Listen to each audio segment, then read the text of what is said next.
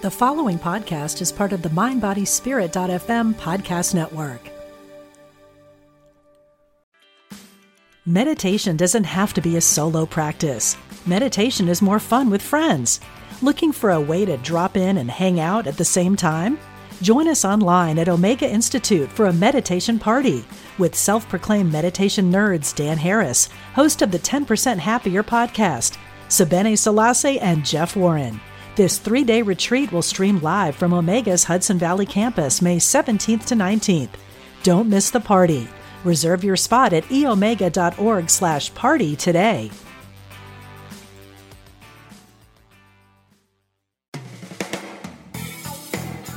Welcome to Truth Transforms. Join in for spiritually enlightening discussion and the practical application of new thought principles. Here's your host, Reverend Galen McDowell.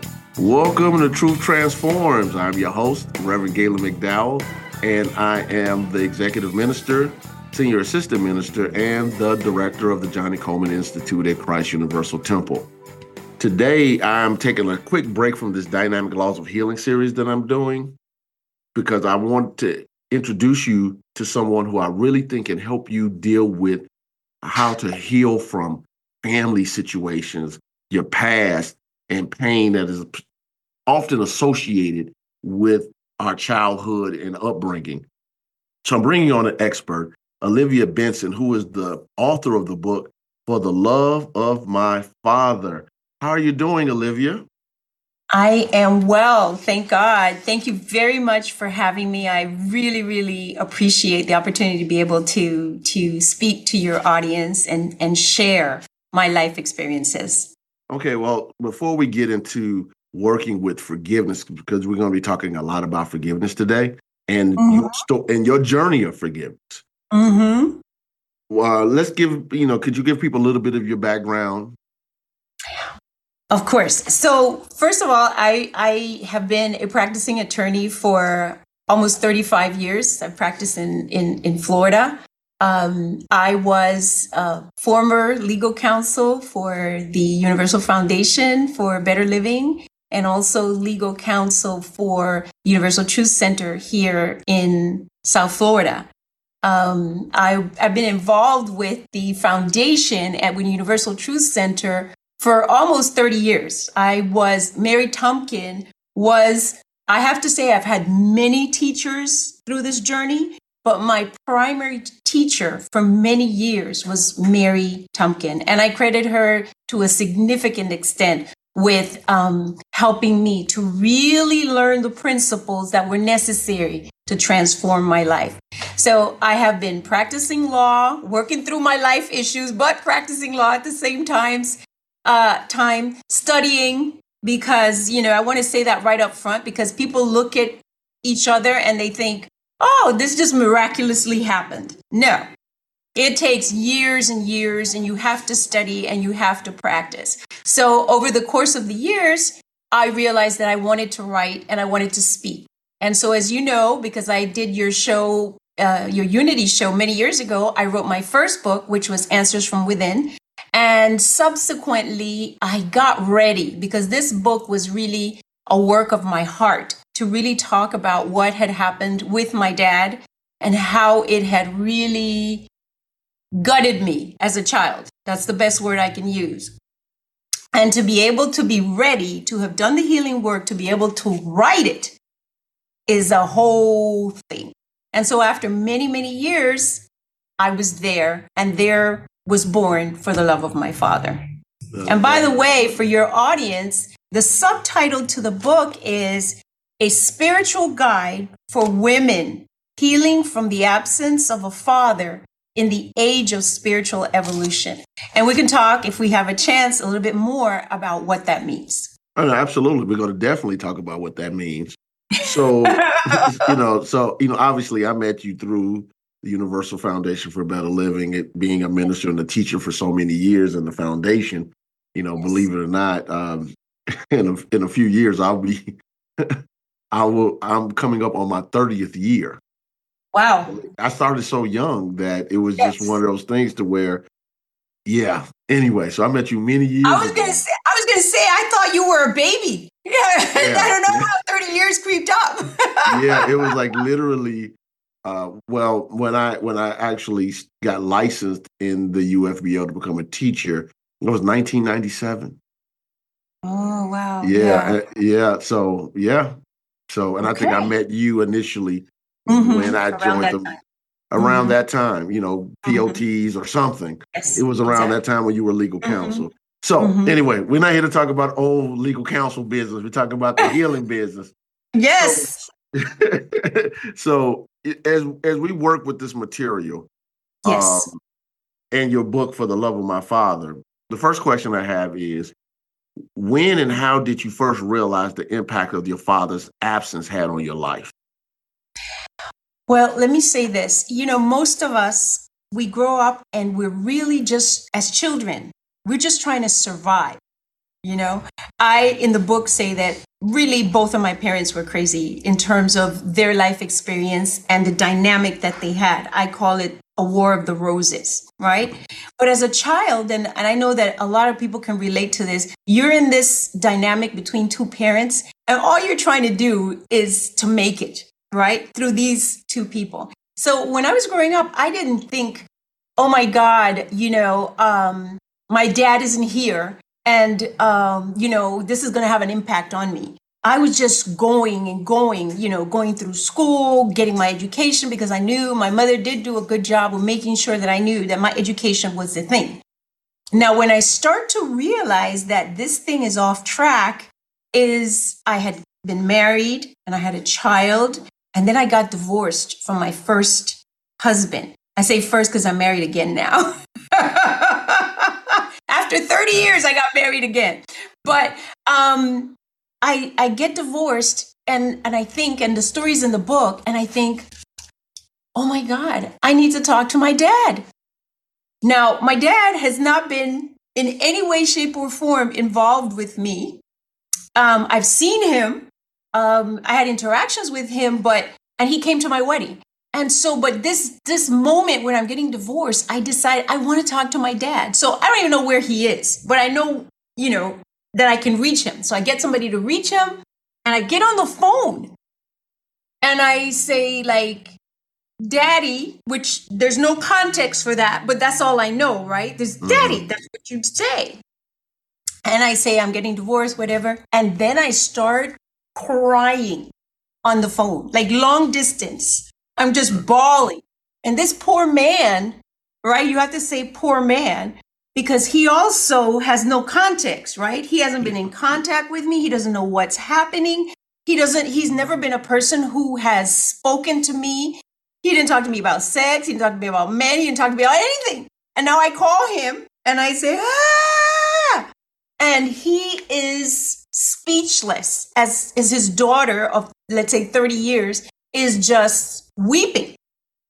And I thought to myself, the one thing he did, the story's in the book, he sent me $500 that one time. And I thought to myself, that's the only thing he could do, right? He didn't have words. He didn't have anything to offer.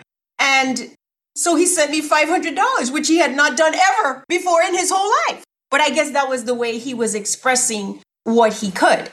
And so in that process of getting divorced, I realized there were so many holes in my, what I call in the book, programming, right? Now I think to myself, oh my God, how would I even have ever picked a husband? What could I have been thinking? I didn't have any base whatsoever. And so many things had happened. And the stories in the book are there where my dad said he was coming and he never came. And he told me some really awful things. And so now I realize my life and my programming are completely off. And this is happening by the time, let's say, I'm 30 or 35 years old. And I say in the book that I realized that my life was sort of like a roll of yarn, but it had knots in it. So now what you have to do is unroll it, right? And take out the knots. It's like a bowl of spaghetti. It's all mixed up. The programming is wrong. Information is missing. You're just pulling things that don't make any sense as a woman. And this is not, even though I talk about women here, it's the exact same thing for men, right? Absolutely. Because you don't have the right information. But the day comes where And this is where New Thought was super important for me, even though I was initially very disappointed, because you know what was the great disappointment? They said that I had created this mess, right? When you first come into New Thought, you're responsible, right? You're responsible for what your life is. And I'm thinking, what do you mean? I didn't do anything. I just was born and these idiots did this. How am I responsible? That's what I'm thinking, right? Yeah. But then you get the bigger picture and you realize, hey, everybody comes to the planet, right? You come to the planet. You have, to some extent, decided how your experience is going to be in this lifetime, right? What is this lifetime going to be about? What am I going to learn? What am I going to study? What are going to be my challenges? And then you have this experience, and your job is to figure out how to heal it. And in that healing, you're going to come into yourself and understand yourself as a divine being. That's what we're working on. It is not that, when they say you created this life experience, in a sense you did, but it's created so that you have the opportunity to get to know God as yourself. All right. And work from there. As you're sharing the story, it made me think about something that the founder of the Universal Foundation for Better Living, the Reverend Dr. Johnnie Colemon, used to always say at Christ Universal Temple. I don't know if you heard her say this statement, but she would say, you don't forgive people for them, you forgive for yourself, because no one is worth you being sick, broken, unhappy. Amen. Amen. And I have heard her say it. Yeah, and Amen. That's the thing. It's that one statement. I remember the very first time I heard it, and it was like, oh my God. Because, like anybody else, I was carrying baggage, like the Erykah Badu song. The bag lady, you going to miss your bus. You can't hurry up. You got too much stuff. You got too much stuff. It is incredible. And, the forgiveness issue, one of the main themes, like you said, of the book is forgiveness. And there's one of the statements, and I have one of the cups that, with one of the statements, forgiveness, a pill to take like your life depends on it. And I mean, literally, your life depends on it, because I think in most New Thought religions or New Thought philosophies, forgiveness is a pillar of healing. It's a pillar of everything. And one of the things that I learned is like, I'm a churchy girl. I grew up in all kinds of different churches, if you know the story, but I won't get into it. But I've been in a lot of church. And the thing is that we think of it as sort of like a little concept over there, right? Forgiveness, you got to do that. But I'm talking about life saving, because the experiences that you have, you can think of them as negative energies, right? You have a whole bunch of negative energies that are being accumulated in your body, right? The experiences are being held in your body. And until you understand that you have to release it, you have to do whatever. And I think it's important that we talk about how you can do that. But there are different therapies and different treatments that you can use to be able to forgive, to be able to release negative energy from your body. And as you release those issues from yourself, you become lighter. And what I say is that we are all the essential self. We come into the world as the essential self, pure, clean, beautiful energy, divine energy. That's what we think of when we think about babies, right? And then experiences happen and they pile up and they pile up. And once you realize that now you're blocked, the more you're carrying those experiences with you, you are blocked from expressing your essential self, the divine within you. And once you realize it, now your job is to lighten the burden, to get rid of that so that your light can shine. And that's why forgiveness is life-saving. And I don't know if you saw this, but on my website, on my Instagram, there was a doctor. And he was doing this whole thing about the fact that they have done medical research to prove that unforgiveness can make you sick. Yeah. Unforgiveness can make you sick. It affects your blood pressure. It affects your kidneys. It affects all kinds of bodily functions. So, it was before sort of like this airy fairy spiritual concept, but now it's being linked with medicine.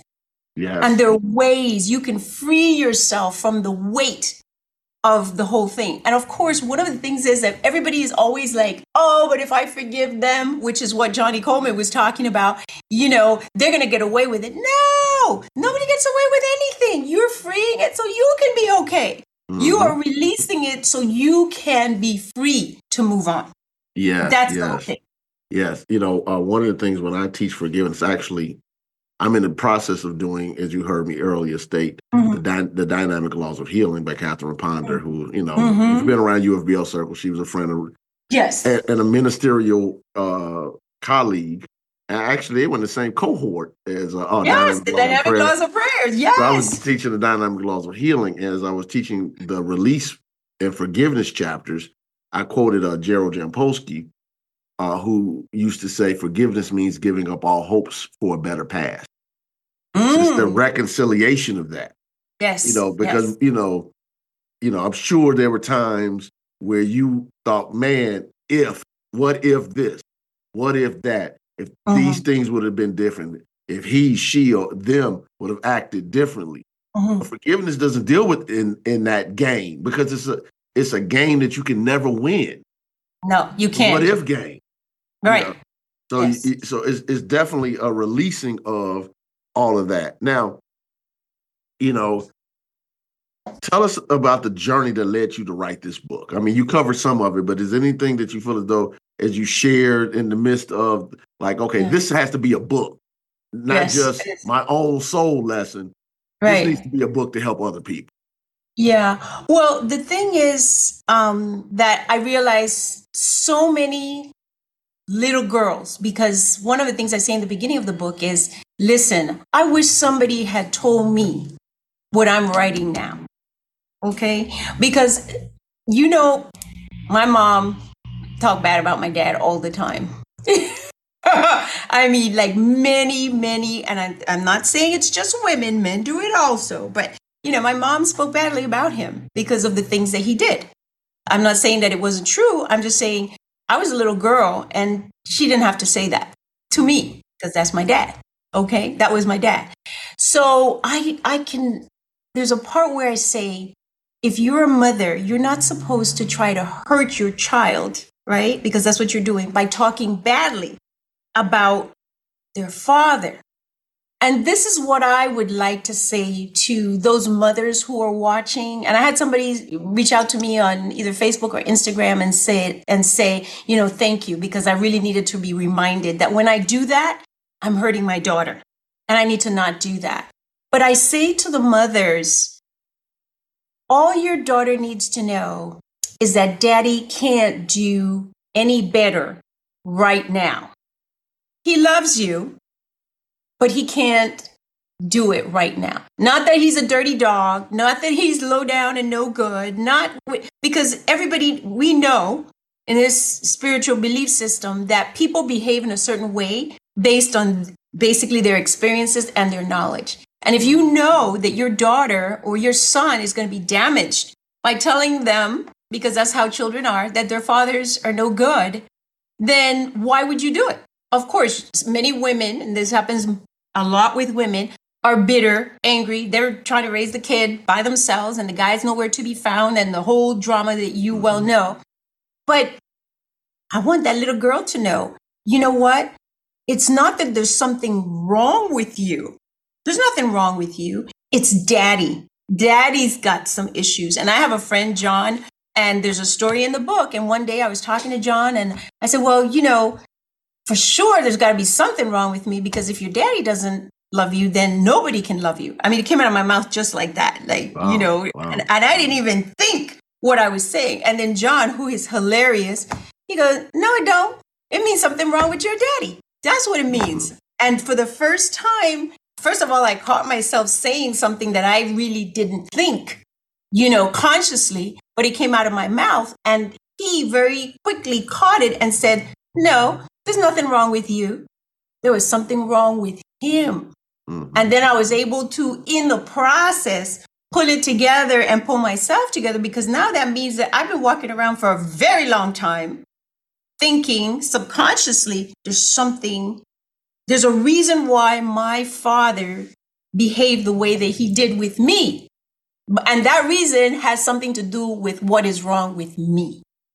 And that is not true. And once I was really healed from the pain of all those experiences, then I was like, I want everybody that I could possibly reach to know it's not you. First thing, it's not you. It was him. And I like to spend some time talking about the fathers, because I'm not bashing daddies. I love my daddy. He was terrible as a daddy, but I just love him. I don't know why. I just do. I do, because it's my dad. Mm-hmm. And but so I like to make sure that the dads don't feel like I'm saying, you're terrible and dads are terrible. And that's not the story. There's a reason why he probably did the things that he did. It's not justified, but he's got issues that he needed to work on and he didn't. So now I come along and I have, some horrible little stories. I'll tell you one so that people have a context. My mom used to send me to say things to my dad and ask him for different things. And the complete story is in the book, but I went to him, she said, to ask him something. And I said whatever it was that she told me to say. I was 17.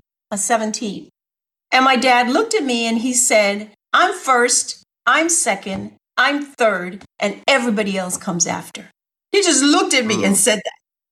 And I'm like 16, 17 years old. I really didn't even know what context to put that into.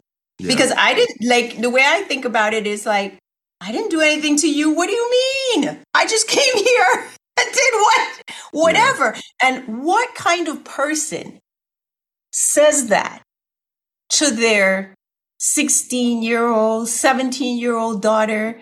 Not even in context. Let's say I had behaved badly, right? Because there's no context in which that makes sense. And that day I felt like literally like I had been shot, because it was such a unusual, crazy thing for a man to say to his daughter. I'm first, I'm second, I'm third, and everybody else comes after. So there were a series of very hurtful experiences that I had to really work through. And then once I knew that I was healed, and we could talk more in a little bit about what the process was, but to get myself healed from all those blows and then be able to say, I am well enough that I can share. And I want all those little girls and all those women to know that you can heal and you can have a good life. You don't have to be damaged forever. And that daddy issues are repairable. They can be repaired. You're not damaged goods. You're not walking around like, oh, I'm no good and who's going to want me and oh, whatever the story is. That's not true. You can have a good life once you figure out what your issues are and you're willing to do the work. Well, what's funny, Olivia, is as you're talking about this, I know a lot of people that work in mental health. Actually, my wife is a mental health professional. Mm-hmm. And I have a lot of friends and there's a lot of people at Christ Universal Temple and in UFBO, that work in that field. And what's amazing when you talk to them, obviously they can't tell you anybody's individual business, mm-hmm. but a lot of the women, especially, and maybe unfortunately, in the Black culture, a lot of the ladies that come with therapy, they have issues with their current man because of the unresolved issues with their father. Absolutely. And it seems to be a consistent narrative. Like, okay, what are the things, when you ask people in that profession, what are you dealing with? And the people that is dealing with our culture, mm-hmm. I'm not saying it doesn't happen in other cultures, because I'm absolutely sure it does. Yes. I'm just talking about my knowledge base is mm-hmm. that they don't know how to model that healthy male-female energy. A lot of these young ladies, they're trying to figure out how to navigate a sense of not enough from childhood and bringing that into a relationship now, and talking about New Thought and universal law, somehow they end up drawing the perfect person that to teach them. To teach them. This soul That's exactly lesson. Right. This soul lesson. Now, obviously, mental health professionals have limitations that we don't have. Right. Because, they can't really talk about soul stuff like that. Right. They can't talk about universal law. They can't talk about, whatever. But they still have to deal with the subconscious patterns. I think you used the term programming earlier. The programming that is now on default. Right. And so when you're dealing with, because obviously besides the book and, you go out and you teach other people your forgiveness journey and your healing journey, as you're working with people, how do you help them impact and change the default programming? Because I think that's really the key. Mm-hmm. That is exactly it. I wanted to mention that there's to deal with the default programming.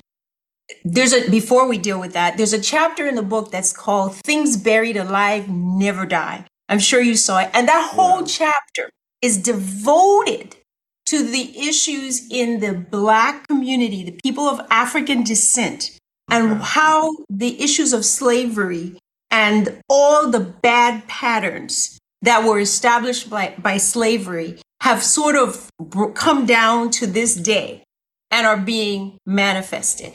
And what I say, and the reason it's called Things Buried Alive Never Die, is because it's the subconscious things that are underneath that some people haven't dealt with, right? So those things that are underneath just kind of traveling generation to generation because they're unconsciously there and being transferred from one generation to the other. And the only way that you're going to heal it is to bring it up and expose it to the light. The minute that you bring it up and expose it to the light, you're talking healing. Now, in the earlier part of the book, I talk about the fact that this whole situation is like below decks, right? What's going on? You're a ship, you come into this world and you're sailing along. And in many cases, I say your parents have made negative deposits into the bank of you, right? So beneath the deck, you have all this baggage, all kinds of stuff. You don't even know. You just they've been depositing craziness, experiences, and you're sailing around the world. And now all of a sudden you realize your ship is heavy. I talk about the fact that in the earlier part of my life, I was often exhausted, just, making it, right? Because you're doing it. You got to do it because you got to make a living and you got to take care of your kids and you got to do whatever you got to do. And you're making it, but you're exhausted. And part of the reason you're so exhausted is because you're carrying a lot of baggage. Mm-hmm. And what has to happen, and at least this is how I feel about it, you get to a certain point where you say, this is too much. There has to be a better way. That's the point where you have to get to. People say you have to get to rock bottom. I don't know if it has to be, depending on your life circumstances. Sometimes if it's something like drugs and drinking and stuff like that, you have to hit rock bottom. But everybody doesn't have to hit rock bottom. You can be at a place where you say, I have had enough pain and enough suffering to be able to say there has got to be a better way. And now I'm going to take inventory of what is below deck. And you go, and I describe it as having boxes hidden underneath. And then one of the things that happens often, with everybody, I was going to say with women, but you have this trauma. Let's say you have absent father trauma, which causes daddy issues and so on and so on. And then you complicate your life more, right? Because you pick the wrong guy and you pick the wrong guy to have kids with. And then now you not only have the daddy trauma underneath, but you have the trauma of that relationship. And then you have the trauma of trying to raise children by yourself because he wasn't ready really to be a dad. So now you have all kinds of stuff to deal with. So it's not just going underneath and picking up the boxes from your daddy trauma. Now, when you move one daddy box, you find there's something else back there that you have to clean up. And so what I'm saying to people, you can decide. You can, as you know, we always say, you can do whatever you want. Life, that's how the universe works. You are free. But to me, what I think you need to look at is how much pain and suffering you're willing to take before you are ready to say, I got to do something different. And then the first step is to take stock, take inventory of what your life has been, what the issues are, and then figure out how you're going to begin the forgiveness process and how you're going to begin to what I call jettison all those boxes off your ship so you can take control, because your parents put all kinds of crazy in there. And maybe not just your parents, maybe prior generations. When you're dealing with the issues of slavery, there's sometimes I talk about breeders. Things buried alive never die. For people of African descent, the issue of breeding, right? And bad practices with regards to families. Like, you don't know who your daddy is, and I don't know who my daddy is, and she's your sister, and you didn't know because, the slave master had people breeding, and the whole crazy. It's a fact. There's no question about it. But you can wake up and you can say, you know what? That might have been the program 200 or 300 years ago. But in this generation, we can heal it. We can say, I don't want to breed with a breeder. Because if you're a woman and the guy still's running on the program of being a breeder, right? You can say, I don't want to breed with a breeder. I'm looking for somebody who's ready to be a father. And if you're a guy and you say, my God, I have 3 children with 3 different women, and I don't understand where this comes from or why I'm behaving this way, that means maybe that breeding program is subconsciously running you. And now you can decide. Now I got 3 child support payments with 3 different women. The kids can't see me. There's no way you had 3 children in 3 different homes, or 4 or 5. Forget Nick Cannon, he's got 12, but he's got money. So can't get more time though. Okay, how much money he can't give them all these. He cannot give them all the time. Yeah. So it's a matter of, for me, I know I said, when I first came into New Thought, I said, you know what? I'm going to do the work in this lifetime. I'm willing to do the work in this lifetime. There's no guarantee, right? But you say, I'm not going to live like this again. I'm not going to suffer like this again. And, people who know me would never have thought, right? The depth, and I say this in the book, people who know me never knew the depth of my suffering and the depth of my pain. From the time I was, I would say, at least 6 years old until maybe the last 10 years of my life, where I sort of came into really understanding what God is and really having a sense of knowing what God is. God is not a concept in your mind. God is, right here, that you can feel it and that you walk with it and all those kinds of things. But people would never have suspected, number one, that I had suffered that much. And number 2, that I was living with that underneath.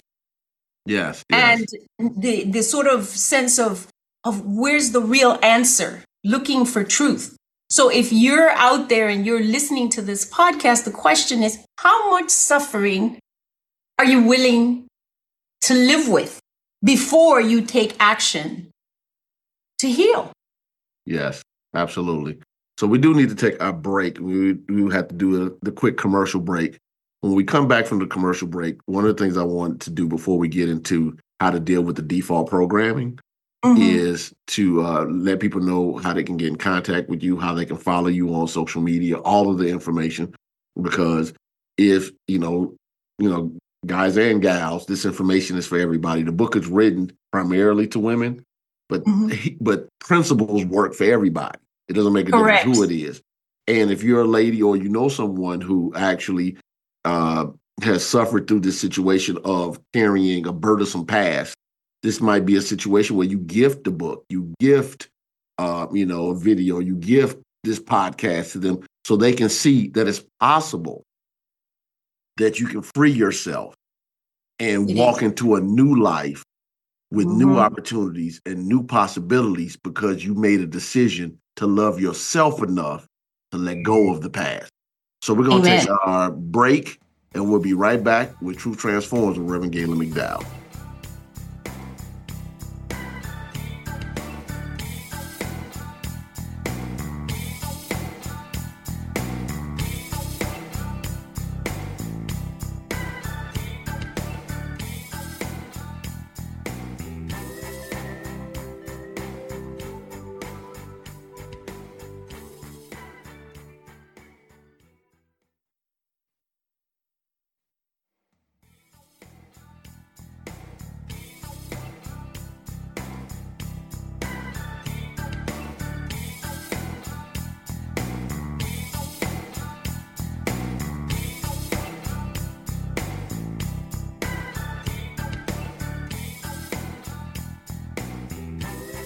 Welcome back to Truth Transforms with Reverend Galen McDowell. I have the author, Olivia Benson, the author of For the Love of My Father, a spiritual guide for women healing from the absence of a father in the age of spiritual evolution.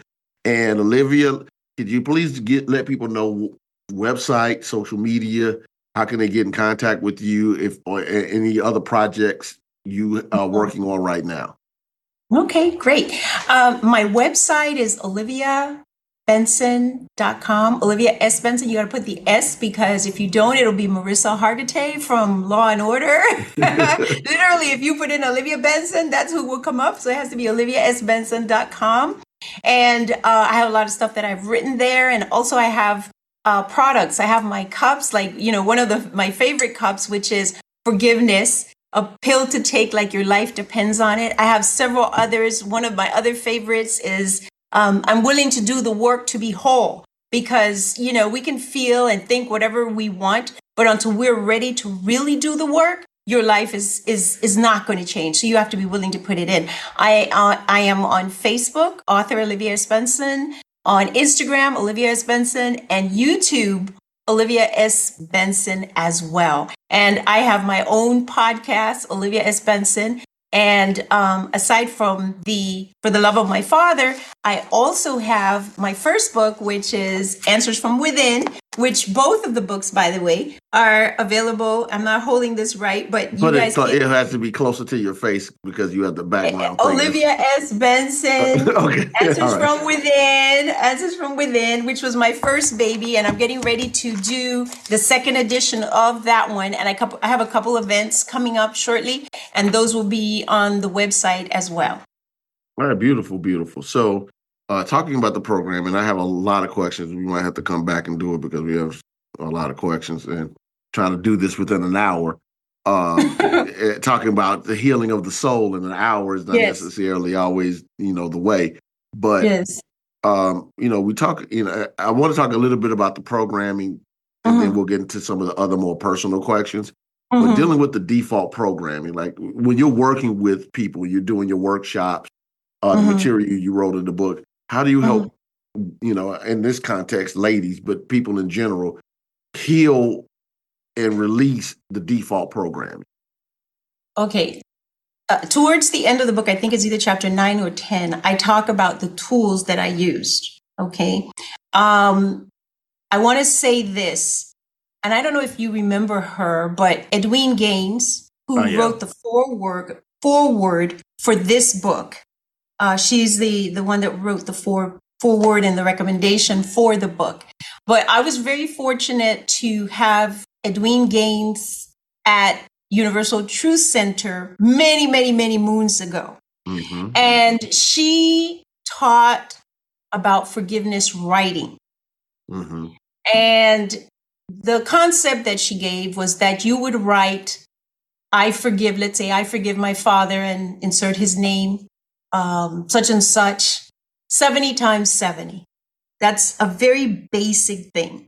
Now, this requires a certain level of devotion. First of all, I believed her, right? Because belief is always foundational. And when she said, when you write, you imprint on the subconscious mind, and you bring yourself to the point where you're actually working with what's in the subconscious and releasing. So that was one of the most basic things that I could do in the beginning. What I did was I wrote a list of all the people that I needed to forgive. So my dad, my mom, all my family. I mean, I had a list, a serious list. And I have to tell you that probably went on for years, because one of the things that would happen is that I'd be like, on my merry little New Thought way, right? I'm good now and I've done it, and I'd write forward 70 times 70 and it's over. And next thing I know, poof, something would pop up and I was like, I guess I didn't really forgive them. Mm-hmm. And I had to go back, and I had to do it multiple times for different people, as I realized that there was still something of that experience. And I have stories in the book where I said, oh, I thought I had forgiven this person, and then the person did it again, or the person showed up again, and I realized. So we're talking about something very concrete and easy. If you're looking to begin the journey of healing, try forgiveness writing. They have different methods that they use. I mean, I know these days nobody wants to write, right? Because everything's on the computer. But get yourself a pad and start writing. And there was a time at which Edwene Gaines even spoke about writing in pencil. There are people who talk about writing in pencil because it's, of the material and so on. But it's something you can get up in the morning and write, set 10 times. I forgive my dad. I forgive my dad. I forgive my dad. And, include his name, by the way. I forgive my dad, such and such. I, such and such, forgive my dad, such and such, for whatever. Now, those are all New Thought principles. It's right now, okay? You can do something very, very concrete. Prayer is a part of forgiveness. You ask God to help you to forgive, because sometimes people are not really willing, right? Which I call willingness the grease, right? Oh, I don't know how I'm going to forgive him because whatever he did or whatever she did is so horrible, right? Which many times it is. Ask God to help you. If you're willing, if you know that forgiveness is the thing that's going to release you, right? If you know it's not for them, it's for you, but you don't know how, you got to get into prayer and you got to ask God how to help you, how to soften you, because sometimes you've had so many blows that you get hard and you're like closed in and you don't let anything in. You have to ask God to help you, and that's prayer. The other thing is meditation. You have to have quiet moments, because let me say this, everything in life is about energy. God is not a person in the sky dressed in a robe writing on scrolls. God is an energy, and you are an energy. And when you are carrying negative loads, your energy is not in alignment with the energy of God. You're in a different frequency. And when you are able to forgive and you're able to clean up your stuff, you're getting into that frequency. So one of the things that I learned to do is called tapping. Tapping, I am not representing myself as an expert in tapping, but tapping is a way of releasing negative energies from your body. And it's literally that, tapping. There are different places, different ways, and it's a way to release. As you release those negative energies, those energies which are unlike divine energy, right? You come more and more in alignment with divine energy. And this is why meditation is so important, because meditation is the moment in which you sit with that energy and have that contact with the divine. And you then sort of recognize that energy within yourself, because now that's what you are. So prayer, meditation, tapping, forgiveness writing. I think the least you can do for yourself is to sit down with a pad. And like I said, Edwene Gaines always said 70 times 70, which is 490. Yeah. And I cannot tell you how many times I have done that. Yeah. Yeah. Without a question. So those are concrete tools. And if you can't do all of them, you could start. you could write 10 and be consistent. And I consider each one of those like taking a finger off the scale of the weight of your life.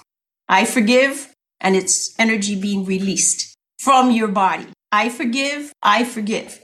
And if you can't do that, figure out how to get to willingness. Because the minute you get to willingness, and if you're in line with spiritual principle, the universe will provide direction and guidance and help. Because for me, Edwene Gaines was a help. Nobody had ever said to me, right that I forgive.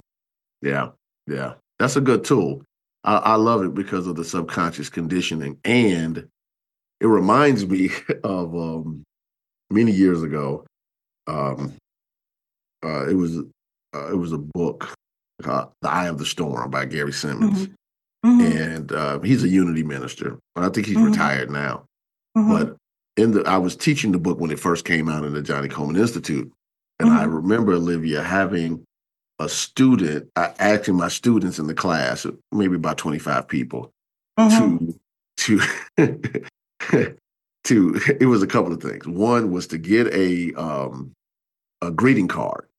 I said the best and the most expensive one you can find at the store, and to send it anonymously to a person you've had issues with before. And because I wanted them to have the experience of physically going to the store, physically standing in that aisle, physically going through card after card till they can find the best card they can find, and then get no credit for it. Right. Yes. I said, even if the person lives with you, put it in an envelope, have somebody else write the address on it. You know, so all they do is they open up a card and they see someone saying the most beautiful things about them. And, you know, and I can remember, you know, it was a woman in the class that said to me, after everybody came back and they gave these wonderful testimonies. And she said, I couldn't do it. She's like, you don't know what my brother did. You don't know what my brother did, how hard it was to grow up with him. And I said, look, I wasn't trying to force you to do anything. I said, but what I said to her, and I'm sure you've seen this with the ladies you work with, I said, but do you see what's going on in your body right now? Yes. Like you're shaking. Like, look at, you know, like we can see the pain that right now you're in because I just asked you to go to a Walgreens, buy a greeting card, and send it to him because that takes money, it takes energy, it takes effort, and it pulls up stuff. Now, the idea behind it was you pull it up, you get free, and if you didn't, now you know where your resistance is. And I think the Edwene Gaines exercise that you did helped you pull up, okay, every time you got to sit down and get that pad and pen and write it, now the resistance is coming up. And as you said earlier, now once it gets exposed to the light, it can be healed. There's healing. Yeah. So I love that exercise. I think that's exceptionally practical because, you know, people don't need platitudes. No. They need techniques that can help them get their breakthroughs. Exactly. I think that's a powerful tool. And it worked. And let me tell you, for those people who are listening out there, when I started, just so you don't think this is, you know, mamby-pamby stuff, when I started writing that, tears are running down my face. I mean, we're talking about years ago, but that's how it started. It's for real people. We're talking for real stuff. Yes. Now, I want to jump to a question. I'm going to skip a couple of questions I have because I want to get this one specifically. You write about GEFS, GEFS, in your book. What is GEFS and why is it so vital to your story? Okay. Well, I grew up as a Jehovah's Witness. I don't know. Some people, I say this almost every presentation I have. I grew up as a Jehovah's Witness, so I was very much in church. I was really familiar with the Bible. And in addition to being in the Jehovah's Witness church, I was in a Catholic school, right? And then my grandmother, my maternal grandmother, was sort of like a Baptist kind of person. So I was what I call churchified. I mean, I was in there. I was a church girl. And first of all, I say to people all the time, I am not a Jehovah's Witness now, and don't believe obviously the spiritual theology that they believe in. But I can say for a fact that being in the church kept me off the street. Okay. So everything has value and you can find value in it. And I learned a lot because I was very familiar with the Bible. And also just as a result of my personality, I was, I loved me some Jehovah. I really felt like I loved God, and I was completely into it. And early on, by the time I was 18, I was looking for the truth, because I was like, they told me one thing that I couldn't believe. And that threw me off forever. Because if in the Jehovah's Witness theology, if you're not a Jehovah's Witness, you're not going to be saved, so to speak. Only the ones that are Jehovah's Witnesses are saved. And also they have the concept of the 144,000, the ruling class, and all those kinds of things. And when they told me that my grandmother, my mother's mother, who was not a Jehovah's Witness and had refused to be involved with the Jehovah's Witness, but was one of the most wonderful people that I knew, and I'm a little girl, and they're saying oh, well, no. I was like, oh no, there's something wrong with this. So I immediately then began to look for what's the truth and, all those kinds of things. And then as I became much older and came into understanding what God is, not a person, but an energy, universal energy everywhere present, which, we had known that, omnipresent, omniscient, and omnipotent, everywhere present. And now, so God is not limited, because for some people, when you say God, that image, and it's taken me for many years to get rid of that image of what God was.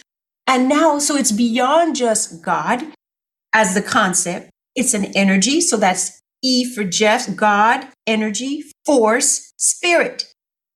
That is Jeff's. And it's a word that's intended to kind of encompass everything that God is, because we as humans always try to limit God to sort of what we can understand. But what we're talking about is so big and so huge. There's not one single word that could really define what God is. And so Jeff's is the word that I use to really attempt to capture everything that God is about, in my view. Well, obviously I butchered it and called it GEFS. Same difference, Jeffs, GEFs, GEFS. Yeah, all of it is the bigness. Right. Yeah. I was like, wait a minute. I was like, is it like GIFs, like the videos on Instagram? No, I was trying, no, not that one. Jeffs. You want to call it energy? You want to call it force? You want to call it spirit? Just so big is the whole thing about what God is.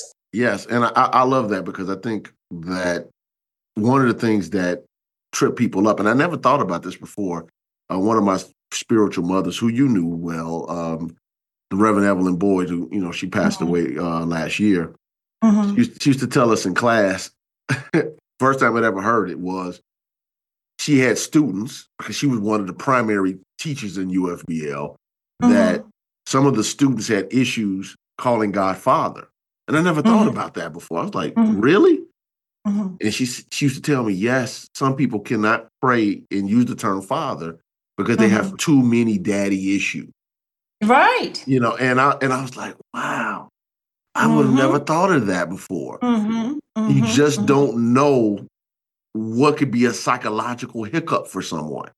Absolutely. So, but when you expand that concept of God, now it's like, okay, God is not limited to these terms and what other people, have told me, but I can experience God as something beyond.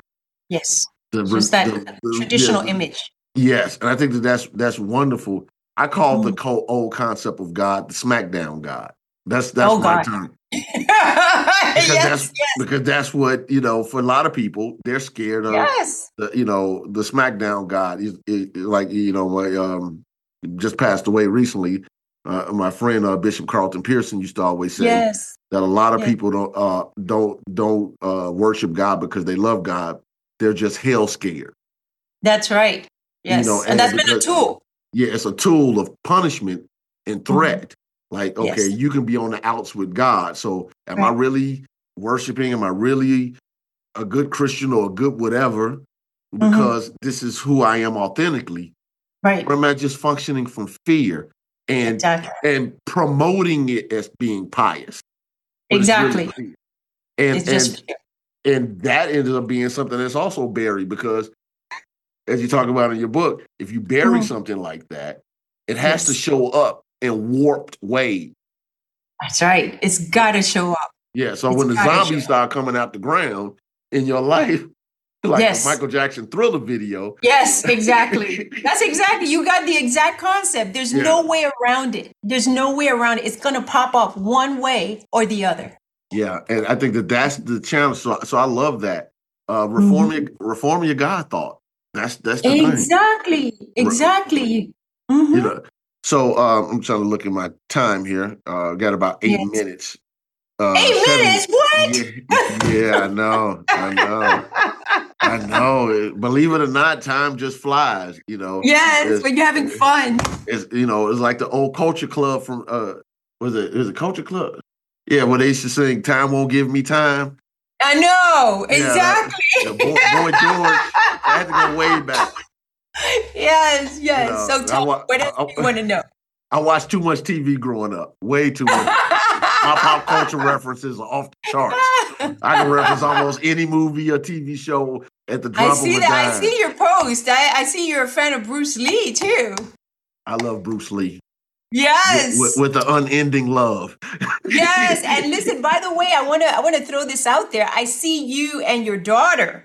Yeah. Okay, I see you, and what an amazing dad you've been. I mean, I'm obviously not in Chicago. I haven't been in Chicago in many, many years, but I did love it when I went there. I've been there probably at least 10 times, but I haven't been there in a while. But to see you and your daughter and your journey with her and how much you love her and how you've done, I don't know what your history with your dad was, but I always tell people there are two ways you can go with your life story. You can have a terrible life experience with your parents, and you can do one of two things. Either you're going to be just as terrible as they are, or you decide, I'm going to be better than they were. So I don't know what yours was, but I'm telling you, you and your daughter. Well, I appreciate that. It's important to me. I don't get into a lot of it on my podcast just because I have siblings. And, my story is also their story. So I'm mindful of that. But, he was inconsistent. And I'll just say it that way. And his inconsistency and some of his own issues obviously bled over into his children's lives. Yes. And when I became a dad and a girl dad, one of the things that I made up my mind to be was I was going to be the best father I knew how to be. And it was kind of funny. I actually told someone this the other day, Olivia. They were talking about how did I talk to my daughter when she was growing up. And I said to her, I told her very early, I said, one, I'm not going to whoop you because, in our culture, whoopings is a thing. Yes. And I said, I'm not going to whoop you because I don't want any man to hit you and then tell you they love you. I said, I'll be a disciplinarian. Right. I'm not going to hit you.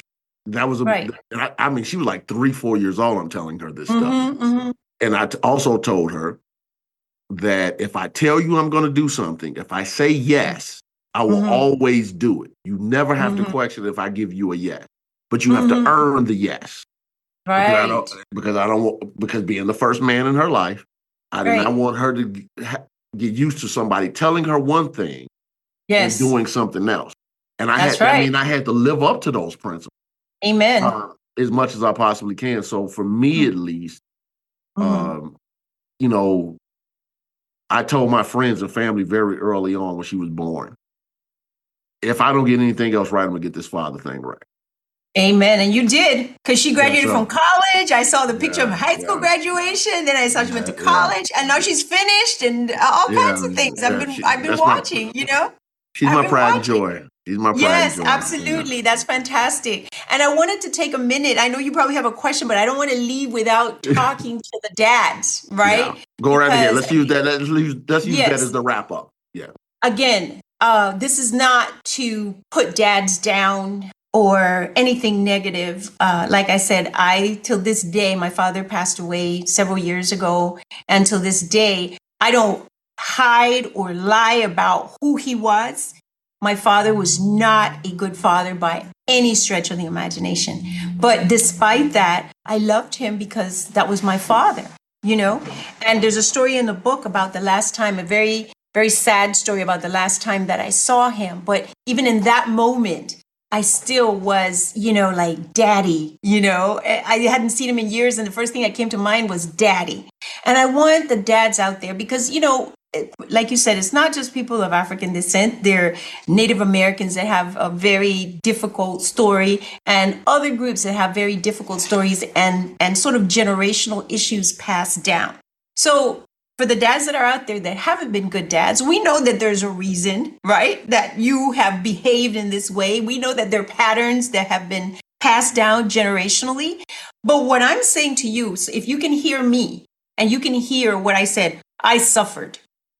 I was pained by my father's behavior. I was pained by my father's absence. And it caused me more pain in my relationships down the line. And if you can hear me speaking as a daughter, and if you can read this book and see what that pain looks like, you have in this moment an opportunity to say, you know what? I'm not sure what my generational issues might have been. I'm not sure why I behaved the way that I did. I'm not sure why I've been absent for the children that I brought into this world. But in this moment, I'm willing to take responsibility for healing my issues so that my children can heal. There's a young man, he's from California. His moniker is Relearning Manhood.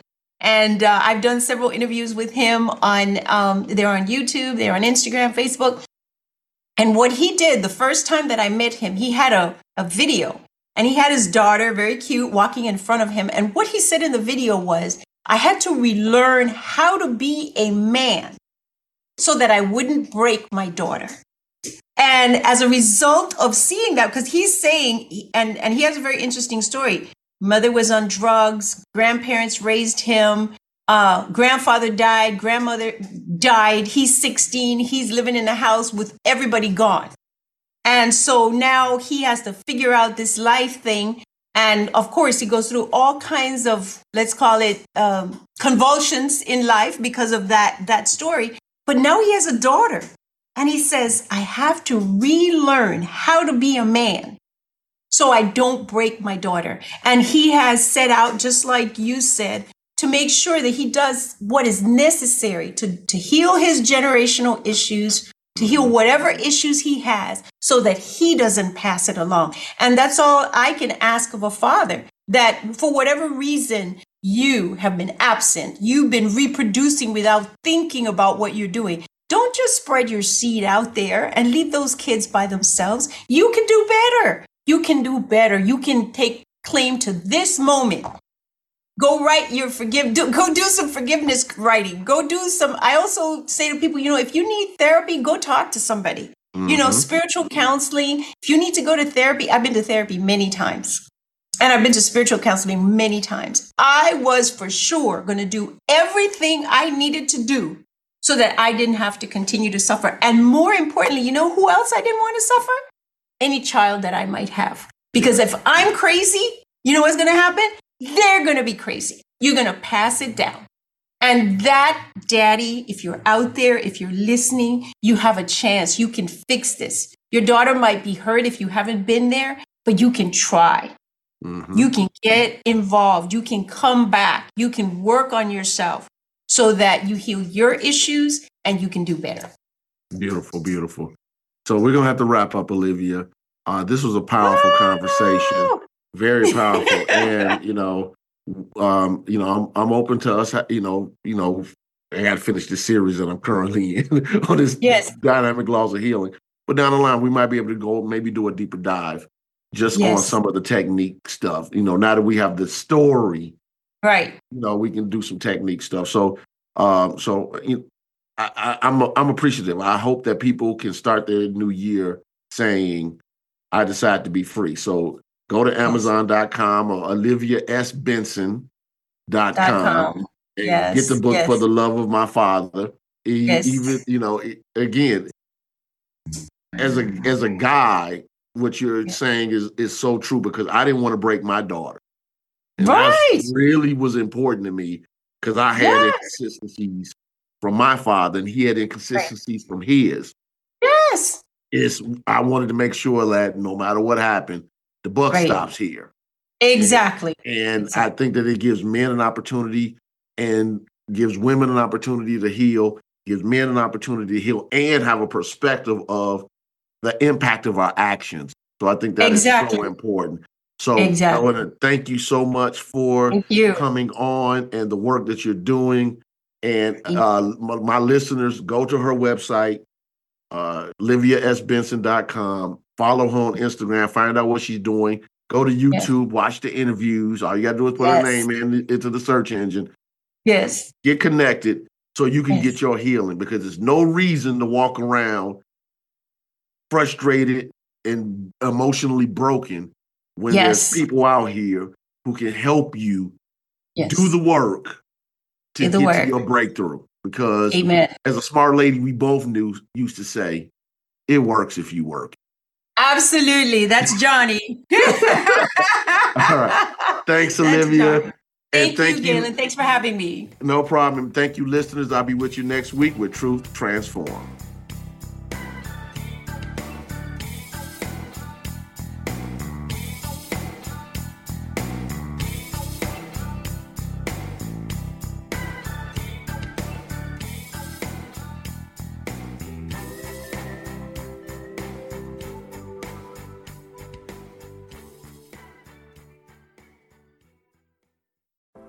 Are you ready to ignite your best life and illuminate the world?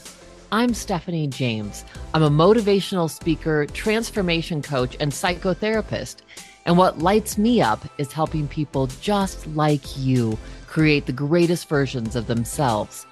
On my podcast, Igniting the Spark, I will help you ignite your joy and reach new heights in your personal and professional life.